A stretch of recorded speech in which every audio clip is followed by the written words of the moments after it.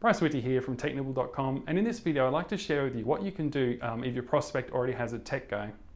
So there are a couple of angles you can take with this. If the other provider is a solo operation and you have multiple employees, you can always say that you'll have someone available to fix the problem. So if someone on your team is sick or they're on holiday, that they are never left waiting.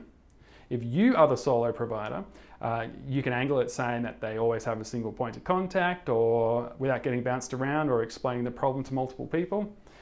You don't want to say the other provider is bad, but you want to emphasize what your point of difference is, because it's likely they have been left waiting or have had to deal with multiple points of contact. So it makes your offering just look that little bit more appealing. If they're happy with their existing tech guy, you can find out what they offer and see what you can offer on top of that. How will the business be better off with going with you? Chances are that you both offer remote management, antivirus backup, and so on. So focus on the additional things that you can do for that business.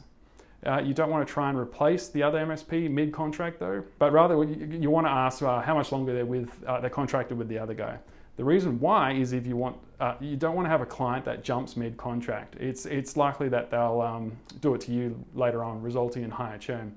I hope you find these few tips helpful.